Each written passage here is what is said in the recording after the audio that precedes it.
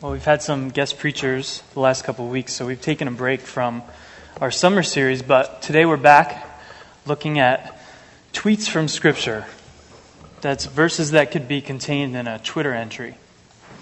And our verse is on page 901 in the Bible in front of you, and it's John chapter 14, verse 6.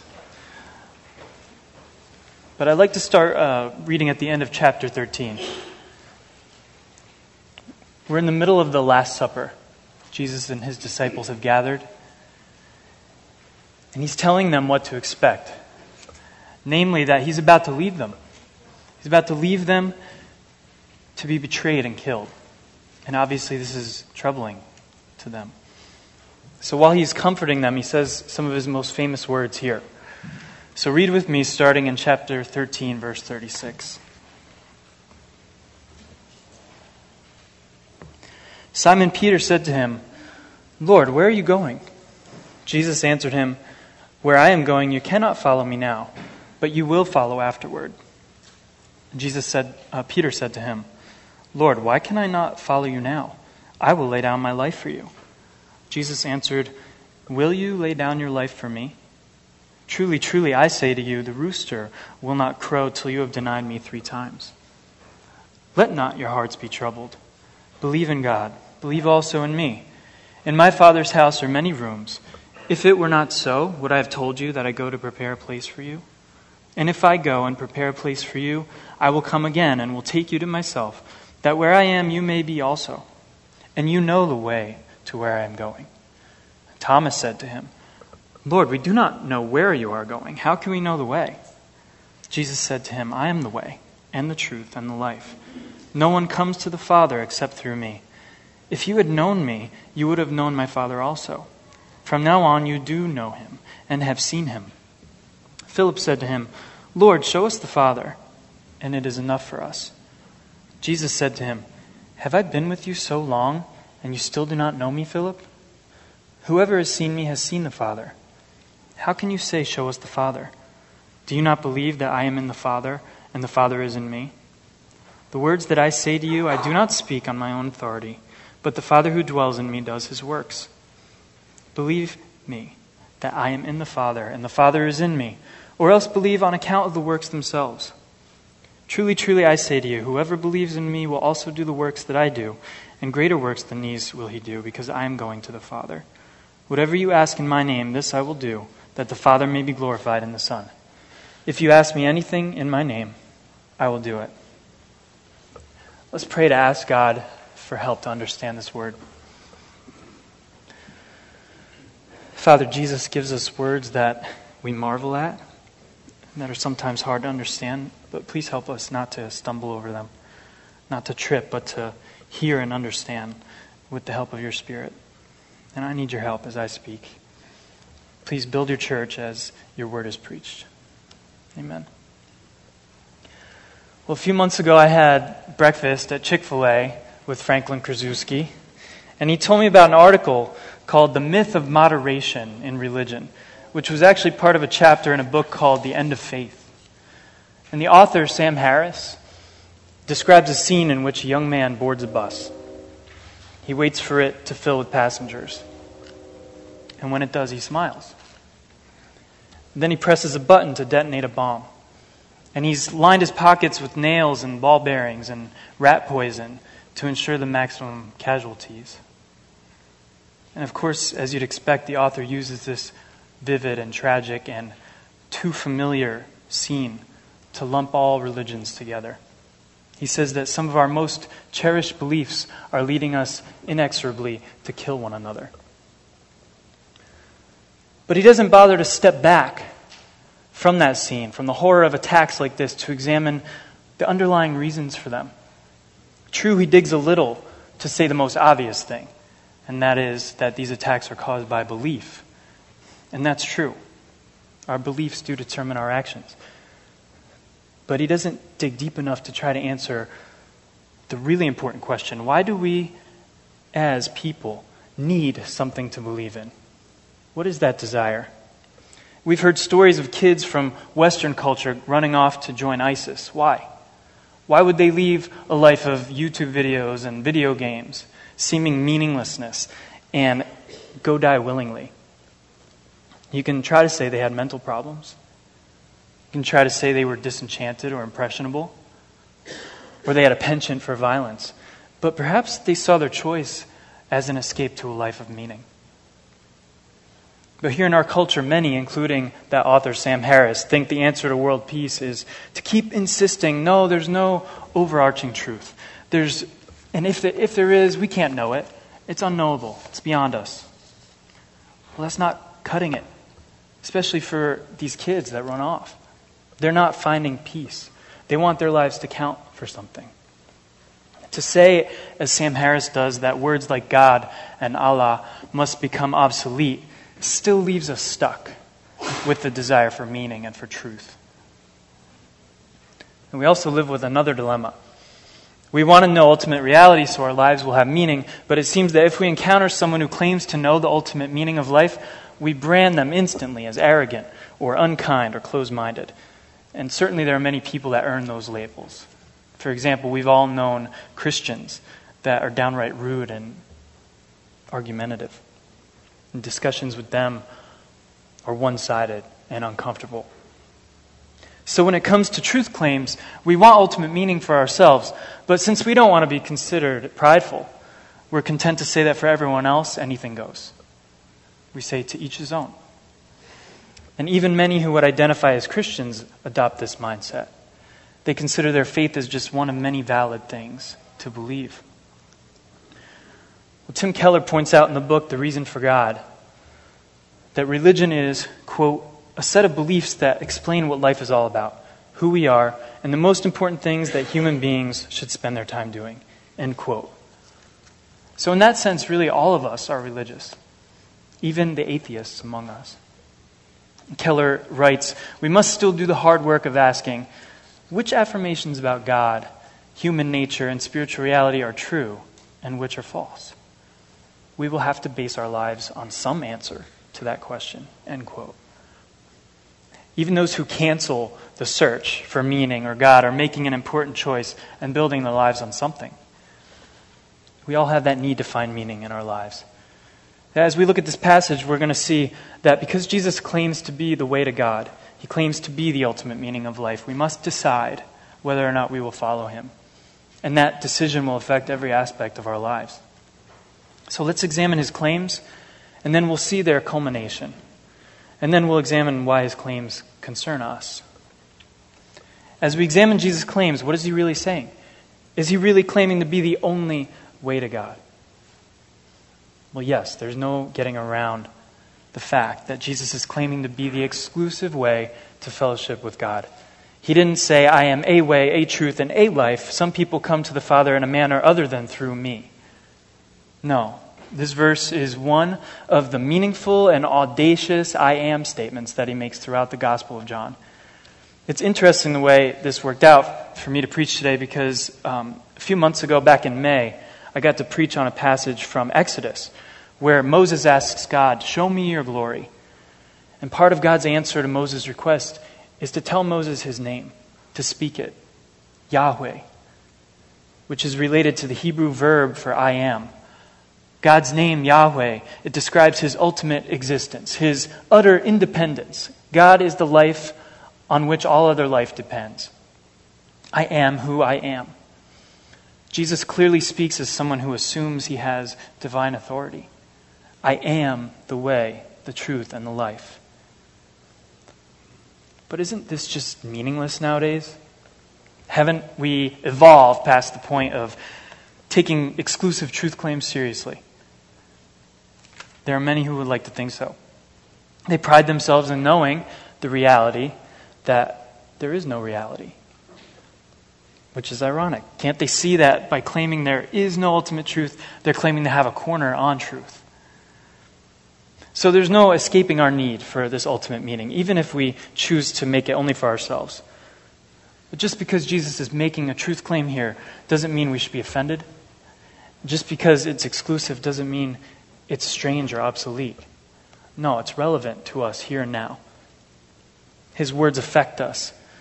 They draw us in to measure them against our lives. But we can't really appreciate what he means without the surrounding verses. His words are an answer to a question. Jesus is preparing the disciples for his departure, but there's confusion about where he is going. Read with me in verse 36 again. Simon Peter said to him, "Lord, where are you going?" Jesus answered him, "Where I am going, you cannot follow me now, but you will follow me afterward." Peter said to him, "Lord, why can I not follow you now? I will lay down my life for you." Jesus answered, "Will you lay down your life for me? Truly, truly, I say to you that the rooster will not crow till you have denied me 3 times. Let not your hearts be troubled. Believe in God, believe also in me. In my Father's house are many rooms. If it were not so, would I have told you that I go to prepare a place for you? And if I go and prepare a place for you, I will come again and will take you to myself, that where I am, you may be also. And you know the way to where I am going." And now Jesus not only answers the question, but he claims to be the answer to the question. Verse 5, Thomas said to him, "Lord, we do not know where you are going. How can we know the way?" Jesus said to him, "I am the way and the truth and the life. No one comes to the Father except through me." So Thomas is asked about the way. So there's special emphasis on that phrase, "I am the way." But he also claims to be the truth and the life. And our judgment about Jesus being the way to God is tied to whether we believe he's the truth and whether we believe he's the life. These things are distinct, but they're interwoven. So let's consider the truth, and in a few minutes we'll consider the life. The truth. Do you find Jesus trustworthy? As C.S. Lewis put it, if you don't believe Jesus, the alternatives are to believe that he was either a liar or a lunatic. But you have to decide something about him. There's certain things in life where if the answer isn't yes, then it's definitely no. Who here has ever received a survey, a reference survey from Uber? Anybody? So you have a friend that wants to drive for Uber? All right, well, I received one recently. And it consists of pretty much one question. Is so-and-so a good driver?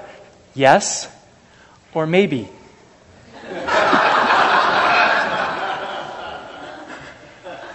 So I'm like, I can't say yes, but they're giving me an out at least. I don't have to slander this person, right? Well, you're giving your word for someone to be, taking other people's lives into their hands. I'm just not sure. So after leaving it I left it for most of a day. I'm like, I'll come back to it later. I'll come back. Finally, I go on my phone and I press maybe. And instantly, this page loaded so fast. "You graded so-and-so a bad driver." No, I didn't. I said maybe, that's what you gave me. But instantly, abruptly, that was the only answer. If it wasn't yes, it was bad. It was no. You have to decide something about Jesus. He hasn't left any other options open. And one way you can decide is to look at his teachings. He taught differently than the Jewish leaders who had twisted the scriptures to selfish ends. They kept the people enslaved. They controlled them with their superstitions and heresies. And Jesus' teachings of true obedience, of love to God and others, these teachings were opposed to the error of the religious leaders of his day. Then there was his manner. His quality as a person who was always honest, always truthful in his words and his conduct with others. He told the truth with compassion, but he could matter-of-factly tell someone about the sins they had committed in secret. Earlier in the Gospel of John, there was the story of Jesus and the woman at the well. He associates with a woman who's an outcast, but he calls her out for her sin of adultery, much to her shock. And she goes and tells everyone to come meet the man who told her everything she had ever done. To her, this means he must be from God. And then there was no deceit in him. Even toward the end of his life when he was on trial, and a simple lie could have saved him from being crucified. He didn't lie. Wouldn't you hope that a man like this would be telling the truth about the way to God and eternal life? He's not just claiming to tell the truth, he says that he is that truth. So he's making bold claims, exclusive claims, claims that are divisive in our culture. But we must understand he's not saying these things just to be militant or arrogant. He's comforting his followers. Look at verse 1. Let not your hearts be troubled. They are deeply disturbed. That phrase has been used of him earlier in the book as he considers the path ahead of him to the cross. They're deeply disturbed. This man for whom they had abandoned their previous lives is now telling them he's going to leave them. Well, they want to follow him and be with him always. They cannot yet understand what he means when he says they know the way. Well, they will understand more very soon because he's going to show them the way through the cross. You see, these words are bookended by willing, humble service. At the start of this Last Supper, Jesus washed the disciples' feet. After this supper, Jesus will prove to be the ultimate servant by dying to make it possible for them and us to get to God. Why was this necessary? Why would he have to die? Why couldn't the disciples find God themselves? Well, it was necessary because God requires perfection. He requires us to be as perfect as he is, and not one of us lives up to that standard. This world is broken, and we are broken. We mistreat one another and fail to live up to the standard of God's holiness. God would not be holy if there wasn't some kind of reckoning for the injustice in this world. And don't we desire that? When we see someone gouging prices of EpiPens, don't we have a problem? Don't we see injustice as we perceive it and want there to be a reckoning? Well, God would not be holy if there wasn't some kind of reckoning, but he is holy, and he is also loving. So he sent Jesus to live up to his perfect standards, then take our guilt upon himself, and to be punished for our guilt with death. This is what Jesus means at the end of chapter 13 when he speaks to Peter. Look at verse 36. Where I'm going, you cannot follow me now. Jesus is the only one qualified to go accomplish this. Peter's not going to lay down his life for Jesus. Jesus is going to lay down his life for Peter. He's going to sacrifice himself to meet God's requirement for justice. He lived the perfect life we should have lived and died the death that we all deserve. And he himself removes any ground for saying that his claims are arrogant. Surely it's not arrogant to predict that you're going to serve the people you intend to save by sacrificing your life. He's a humble servant. But what about the life? How is Jesus the life? For one thing, he's claiming to have divine life in him, to be one with God himself. Look at verses 7 through 10 of chapter 14. If you had known me, you would have known my Father also. From now on you do know him and have seen him. Philip said to him, Lord, show us the Father, and it is enough for us. Jesus said to him, have I been with you so long, and you still do not know me, Philip? Whoever has seen me has seen the Father. How can you say, show us the Father? Do you not believe that I am in the Father, and the Father is in me? The words that I say to you, I do not speak on my own authority, but the Father who dwells in me does his works. Jesus is not just a man who mustered up the will to obey God perfectly. No, he was a man and he was God. It's that mystery that we consider especially at Christmas. It's one that Scripture teaches. The solution to our separation from God was for God to become a man himself, become a human being and make a way to him. Jesus shows us what God is like in a way that we can understand, in a way that's accessible. He bridges that gap. He reveals God to us. Back in 1994, a fairly obscure song came out, but it's one I remember. It was called One Christmas Eve. And in this song, a man who's cynical about Christianity is home on Christmas Eve, and a snowstorm whips up. And out the window he sees some sparrows, and he tries to go out and gather them into a shelter so they don't die in the cold. But of course they scatter. They don't understand what he's trying to do. So he thinks, if I could only fly among you, I could make you understand. And suddenly he understands the wisdom of God becoming man to communicate himself to us. So, Jesus claims to have divine life in him, to be the God-man. He also claims to have power over life and death. Earlier in the Gospel of John, chapter 2, he said, destroy this temple and in 3 days I will raise it up. And he wasn't talking about the literal temple there in Jerusalem. He was talking about his body. He was foretelling his death and his resurrection by his own divine power. In chapter 10, he said he has the authority to lay down his life and to take it up again. The resurrection is the proof of these words. Everything hinges on the resurrection. Without it, Jesus is proved to be either a liar or a lunatic. And those of us who follow him are to be pitied if Christ is not risen from the dead. The resurrection is how God tells us that Jesus' sacrifice on our behalf was acceptable. In the Bible, the way God's people knew whether a prophet was truly a prophet was whether his words came true or not. That's how they knew his words were from God. Jesus is promising things here that end up coming true. He does die. But thankfully we have the written testimony of witnesses that Jesus did rise again from the dead and go to the Father. And now that he has made a way to come to the Father, we are able to follow him, as he told Peter. He not only has the power over life and death, but he can share that very life with us. Some of our Grace Church family have been mourning the deaths of loved ones very recently. Make no mistake, death is the enemy. It's an enemy. It's not to be welcomed. But Jesus defeated it, and he says that we can be free of it as well. Well, if Jesus is the truth and the life, it follows that he's the only way to God, the only way to escape ultimate death and separation from God. If he's the truth and the life, what other way would we need or want there to be? In light of Jesus' claim, our decision is either to follow him or not. If you're here as a skeptic, I know this may merely scratch the surface of all the objections you have. For you, the shadow of doubt is cast long over this passage and over the whole Bible. Well, that's okay. Bring all your scrutiny. This man, Jesus, and his words can withstand it all. Keep looking and reading and asking. But be honest with yourself that any time you make a statement about what's real, you're making a religious statement. The author I mentioned before, Sam Harris, he wrote another book called Waking Up, A Guide to Spirituality Without Religion.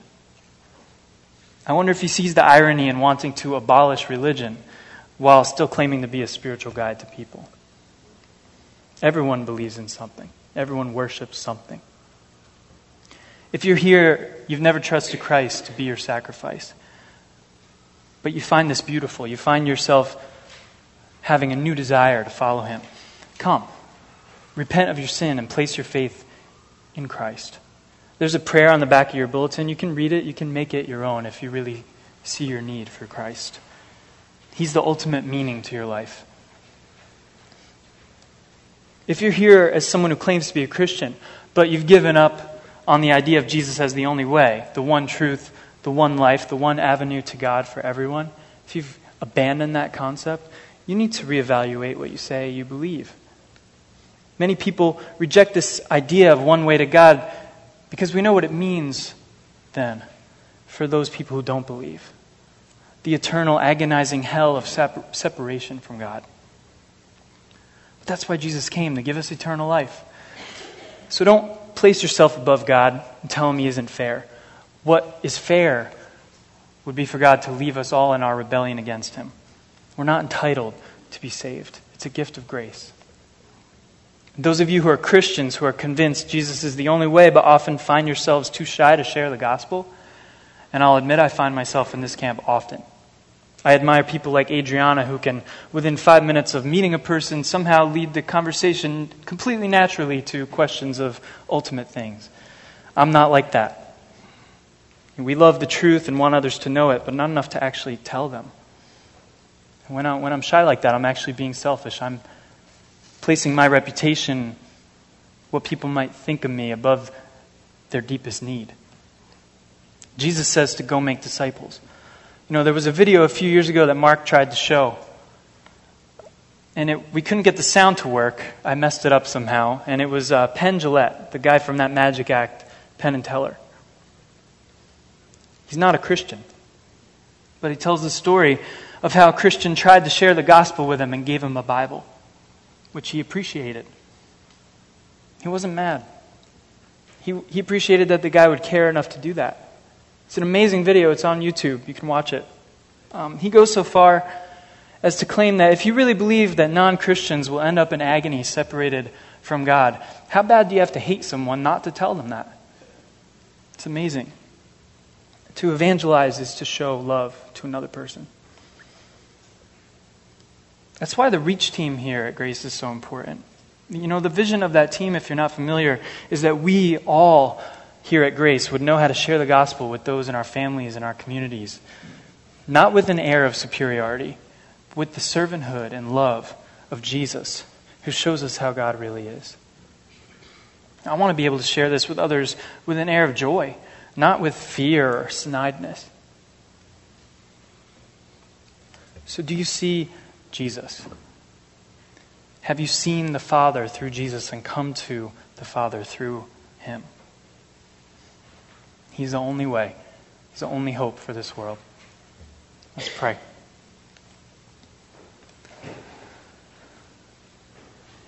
Father, I thank you for Jesus' words. I ask that you would drive them into us, that people here who need to trust you would do so, that those of us who know you would have a passion to share you with others, to show them that kind of love. And be with us now as we remember your death and resurrection. In Jesus' name, amen.